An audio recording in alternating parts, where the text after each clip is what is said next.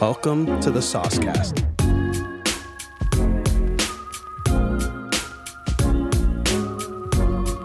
Welcome back, everyone. We have a special treat this week. I have invited one of my dear friends, Brenda Lee Smith. Brenda Lee Smith has been with the New Life Church family since the beginning, and we are very happy to have her with us here. She is a personal mentor to myself and my wife. We consider her like a spiritual mom, and she just always has something to feed into us, and she's just a great person, and I'm really, really happy to have her on this week. And I decided to have my wife on to interview her, so you will get a double treat this week. So without further ado, I have my wife Adriana and Brenda Lee Smith. Hi, Brenda. Hey, Adriana. Good to see you today. Good to see you too. So I figured we'd start just with, I guess defining what faith is, right? Because this whole conversation that we're going to have is around faith. But, I don't know if everyone out there really even knows what that means. And obviously, just to give them some context, if you had to share based on your own experiences, like what faith is, or you had to define it, what would you say? Well, I couldn't say just a quick answer, like a dictionary answer. I suppose I could, but could I share a story? And that would probably answer it better. Yeah, of course. Okay, so about 15 years ago, my daughter was diagnosed with cancer, and it came out of nowhere. We just thought she was tired. She was a college student, and that certainly made sense. And she was going to school in Oklahoma, and we were living in Rhode Island at the time. And after she had a couple of tests in the Oklahoma hospital, we found out that it was cancer. And when we heard that word, we heard impossibility. We heard death. We heard how are we going to get through this? So it was a tremendous burden and something we thought we wouldn't be able to get through. And I was working at the time, and I still had 3 small children at home. So I had to quickly leave my job and then make a lot of decisions. So in this process of making the decisions and figuring out how I was going to get to her, to bring her back to Rhode Island, I was a mess. I couldn't sleep. I couldn't eat. I couldn't do much of anything because I felt as her mother, my job was to heal her and protect her. And I didn't know how to do that because she was not with me and I couldn't be with her for about a week. And so that was a heavy burden for me. And I think as mothers, we do think that. A part of our job is to protect our children, and even to the perspective of wanting to heal them. And in some cases, that's true, when our kids are little and they have bruises and so forth. But this was way bigger than that. So I remember there was a 24-hour prayer line, and I called them very frantically. And, I can't tell you what they said to me or the verses that they used. I don't remember. But I do know in that moment when they were praying for me, I realized that I couldn't be her healer. So I needed to shift from thinking that I could heal her, and I needed to become a believer. I needed to believe in the healer. I needed to believe in what he did and what he will continue to do. And that, I think, for me, defines my faith. For me, faith is believing what God says he has done and what he will continue to do. And that was a pivotal moment in my life, not just for that situation, but for other situations. And I can tell you that it's not always easy. That was a difficult road. There were several times during it that the doctors didn't think she would live. And I had to go back to, okay, well, that's the diagnosis. And what do I believe? I believe in God's word. I don't know what 2 hours from now will bring, but I know the one who does. And so for me, faith is believing what God's word says, even in the midst of chaos, even in the midst of going through a diagnosis like that. So we had a lot of ups and downs. And when I went to Oklahoma, if I didn't have that shift in my understanding that I wasn't her healer, but I really understood that God was the healer, I don't think I would have been able to make the decisions I needed to make or be present in the moment. Because up till that moment, even though I had a relationship with God, I wasn't taking time to pause, to interact with the Holy Spirit and be built up from the inside. I was definitely serving God from the outside. And I knew the truth and I was set free, but I really wasn't letting it go into all the layers of my belief system. So for me, faith is believing God's word even when life changes abruptly, like now. Yeah. With this, the virus and all the limitations that we've been presented with. And just to back up for one moment in the story of my daughter, she did survive, and she's living a wonderful life with a husband and 3 children. But there were many ups and downs during the story. Whatever the outcome would have been, I needed to settle it, that God was with us and that he would never leave us. And he would never turn his back on us. And there were days and minutes and hours I had no idea what was coming next, but I knew the one who did. And so for me, that's how I can explain faith, by believing what his word says.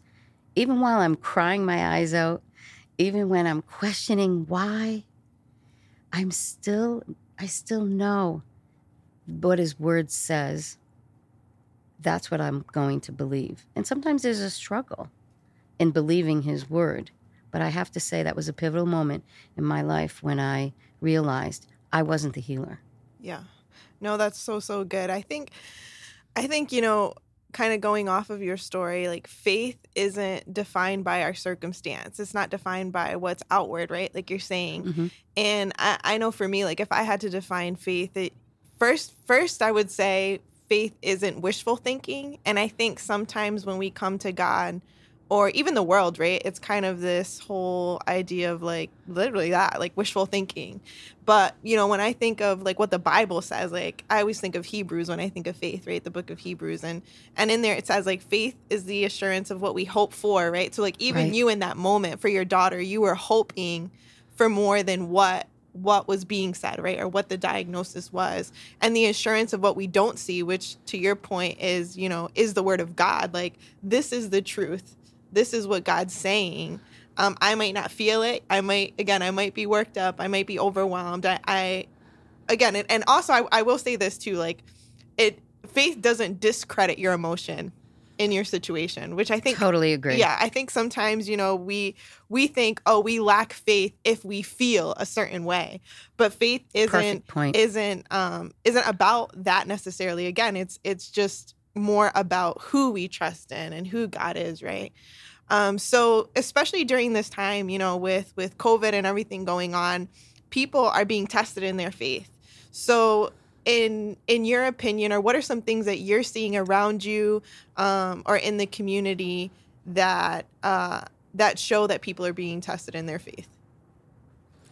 I think in general, sometimes we can be tested by our circumstances. Yeah. So our circumstances can dictate whether or not we have peace, whether we have joy. And I think, especially when our circumstances change abruptly, we have to adjust to that. And I know we serve a perfect God, but that doesn't mean I have to have a perfect response. So I think it's important to give us a moment to respond to circumstances changing quickly and not knowing what's going to change next, even if we apply the same understanding of what I believe. So if I really do believe that God loves me so much and that he will take care of me and he will take care of my family, greater than what the markets are saying or the news is saying or what physicians are saying, I can take all of that into consideration while I'm learning and being wise to what I hear. But I think it's important to base it in what do I believe. I believe no matter what happens, whether it rains or it doesn't rain, whether there's a fire or not a fire, that God will take care of us. So somewhere in this relationship, perhaps we need to settle the unknowing pieces. And even before that, I would say, do you have a relationship? I would say to people, do you have a relationship with God? Because if someone doesn't have a relationship with God, I don't think they would understand what to believe. Yeah, right? that's good. So even as believers, we have a decision to make. What will I believe? Chaos around me, uncertainty, not knowing? Or will I settle it and know, yep, there's chaos, things are unsettling, I'm not sure about this, but I do know the one who does. So I'm going to anchor in knowing, again, that God cares more about me and my family and the people around me than the birds. He's taking care of them. He certainly will take care of us. Yep. In the midst of not knowing, right? Sometimes I don't know. I don't know how it's going to work out. I don't know how it's going to end. I don't know how this will make sense. But I have to go back to, well, what do I know? And I think I know the one who created the universe. I know the one who will never leave me or forsake me or turn his back on me. And I'll follow that up with friends like you, an amazing church that aligns itself with the Word of God, and spending time in the Word. That's where we renew our mind. I think that's where we get the ability to say to myself, well, what do I believe right now? Because things are kind of crazy. So what do I believe? Yeah. Do I believe the crazy, chaos, uncertainty? Or did God know that this would happen and he still has a provision in the midst of? I'm going to choose. He knew this was going to happen. I'll lean in his direction, and I am confident that he'll show us a way to get through it. Yeah, no, that's so good. I think the power of crisis in general, regardless if it's COVID right now or anything going on in our life, is that it will expose what our core values really are, and it exposes what, to your point, like what our belief system is rooted in. And I think, again, sometimes we can get stuck just on that, right? On kind of that ugly feeling when we see what's exposed or what comes out. Like when we realize, oh my gosh, maybe I am a lot more fearful than I thought, or maybe I am a lot more anxious, than I thought, or maybe I am swayed a lot more than I thought I'd be swayed. But, that's, to me, I almost see that like as the first step. I think that the real activation of faith comes right after that, is what we choose, to your point, like what we choose to do with that reality. Like the reality is, yes, oh my gosh, I might be very anxious because of this crisis or because of this situation or the circumstance that I'm going through. But now because we do have authority in Christ, right?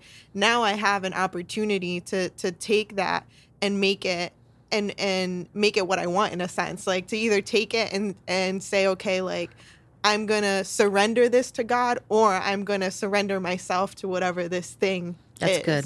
And Agreed. I think that that's where we kind of fall into these traps of creating idols, right? I think we can't idolize what's around us, or idolize, again, that feeling, or idolize, in some cases it's a person, right? Sometimes crisis isn't necessarily what's going on in the world. It's personal situations you're in, right? And so I think just paying attention to your patterns is really important, right? Like I think your patterns will show what you have faith in and what you put your faith into. But yeah, I don't know. Do you feel like you've ever kind of caught yourself in an unhealthy pattern when it comes to your faith, and you had to, I don't know, change something practically in order to overcome it and really apply or activate your faith in God? Yeah, absolutely. Inner dialogue, Oh, so good. And so, I mean, think about it. It starts from the inside anyway. How we think, what we're thinking about, what we're talking about on the inside will manifest itself. It'll come out on the outside in some way. And I remember when my daughter was going through that, people would say to me, you need to thank God. And that was confusing for me, because I thought, like, I can't thank him for sickness, because I thought they meant in the literal sense to thank him. But when I shifted in my understanding, I realized it meant to thank him for who he is. I think Thanksgiving plays a role in our self-talk and us coming out of letting the chaos define us. So I can thank God for how good he is. I can thank God for his provision of love and hope, even though I'm in a situation that's painful, has uncertainty. So I'm not thanking him for a diagnosis. I'm not thanking him for a crisis. I'm thanking him for who he is. I'm thanking him for what he said he will do. He tells us by his stripes we are healed, and yet my daughter was still undergoing chemotherapy, which was certainly compromising her entire system. And yet I had to step back and think, well, what am I thankful for? I'm thankful for the wisdom that God has put in these doctors. I'm thankful for the medical team that will work with him, whether they realize it or not. They're in the business of healing. They're in the business of turning things around. So I believe that they are aligned with what God's word says, that we are healed by his stripes and by his time on the cross. He healed us from so many things, physical, emotional, mental. So I think getting through a crisis and getting out of me is to be thankful through the tears. It's not always with a happy, lifted heart that Thanksgiving begins. So good. You know, many times I've been thanking God through weeping and, again, uncertainty and a complete shift. All of a sudden, you get a call and your whole life has changed in an instant. And I'm not thanking God for that situation. I'm thanking God for who he is. And that's what has helped me with that self-talk. If I find myself self-talking where it's negative, I look at it much quicker than I ever did when I was younger. Now I look at it very quick and stop it and just pray that the self-talk is positive and God bearing. And I think we have to remember there's an adversary that will certainly work against us through our emotions, crisis, self-talk. And I think it's important for us to be aware that the adversary will come against us to trick us, manipulate us. I think a lot of situations and even wars have begun with self-talk, what people thought, and then they began to feel a certain way, and then they began to act out on it. So first and foremost, all of this begins on the inside. Yeah. How we engage with ourselves before we even engage with God. And I think it's okay to do a self-check every so often. How am I engaging with myself? What's my self-talk like? And I might be reading the word, and I might be going to church, I might have great friends, but my self-talk, that really, I think becomes either a growth part of me or a not growth. I think it's important to look at it and say, well, what is my self-talk like? Am I really meditating on things that make sense? Yeah. No. That's with really, the Lord. Really, really good. You made me think of something. I heard this and to be honest, it's something I'm still kind of wrestling with because it really spoke to me. But I heard someone talking about crisis or pain specifically, and their point of view and how they explained really an attitude of gratitude towards God, or like you're saying, that being in that place of thanksgiving in crisis, and how they kind of work together. And they said, the issue is we forget that pain is a platform for God.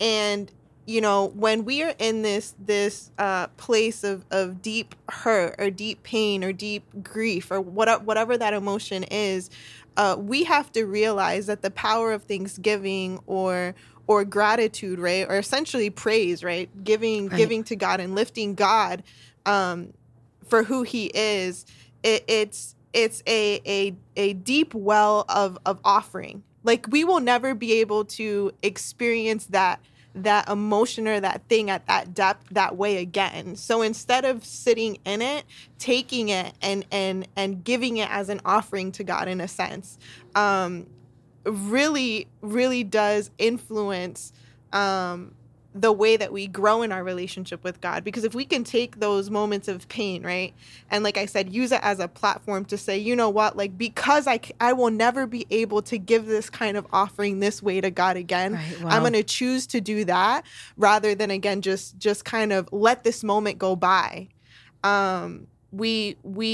We experience God in a new way. Our trust increases, our faith increases, because we're taking that thing and we're making something beautiful out of it. Does that make sense? Absolutely. And so I think that, you know, for me, it's I've had to learn, like, in crisis, like, in me thinking through my self-talk and having to make a choice if I'm gonna really surrender this thing to God or to let it become an idol, I'm able to give God a depth of myself that I'll never be able to give him again, because this experience is unique for this moment and this time.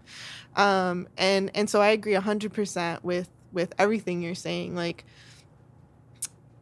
I don't know, faith is an interesting thing for sure. But what would you say to someone who feels like they just honestly don't have any faith right now? Or maybe someone who is conscious that maybe they haven't activated their faith in a while and they're feeling, you know, kind of icky about it. You know, I would almost say, what if we take the word faith out of the equation and ask the person, what do you believe? Do you believe that God is your Savior? I'd start there. I'd start at the beginning, you know, because if I don't understand who he is, I might not understand what to believe. So first I would start there. Do you want a relationship with God? And what does that mean? And explain that. And then if they have a relationship with God and they want to activate their faith, I would again ask, what are you believing for? What do you want to see more of in your life? What do you want to see less of in your life? And at that point, I think it's important to go back to his promises and say, well, what does God say about that? He's not the author of sickness or disease, so he can not give us sickness or disease. He didn't give my daughter cancer to get her attention or get our attention. We had a decision to make whether or not we would go through that trial with him or without him. We decided to go through that trial with him. And as we did, he illuminated his love, his grace to us, because we could hear him more clearly. When I realized I wasn't her healer, that I needed to believe that that was God's job, right? Even though I was a Christian and I understood the word of God, I still felt as a mother I needed to be that role. So when I literally put myself in the place as the believer, what did I believe? I believe he's the healer. Okay, that's the piece I had to stay on in order to get through that crisis. That meant whatever came, whatever the doctors said, whatever the reports read, I still had to believe. But God says he healed her. His stripes tell me that she's healed, she's free. And that's where I had to go, because it was quite a storm going through all of that. And so I think I would ask the person, what do you believe? And they could say, I don't know what I believe. Okay, well, let's talk about it. Yeah. Let's try to figure out what you do believe, because the fact that you're asking the question tells me there is more that you want. And I bet through their answering, we'd find out that they do believe in things. They do believe that God loves them. Okay, let's start there. What does that mean to you? Because you can believe for more. I think in Romans it says we're more than conquerors. When I first read that, I thought, well, how could we be more if he's said he conquered everything for us? Yeah, that's good. And that word more, it didn't make sense to me, because I'm like, well, what's more than a conqueror? You know, we're conquerors. He conquered everything for us. And I realized, I felt that the word more meant, do I believe what he did? There's my more. So yes, he conquered death and everything associated with it. So what's the more? The more for me is to believe what he has done. And so that's why I keep going back to that same word. What do I believe? Because that's where I'll find what I trust. Do I believe in the chaos? Do I believe in the uncertainty? It affects me. but I believe more in the one who created a way out through his son, Jesus. How awesome was that? So that's part one. We have another part that we're going to release next week where they continue the conversation. So tune in next week, same time, same place, to hear the rest of the conversation. Have a great week.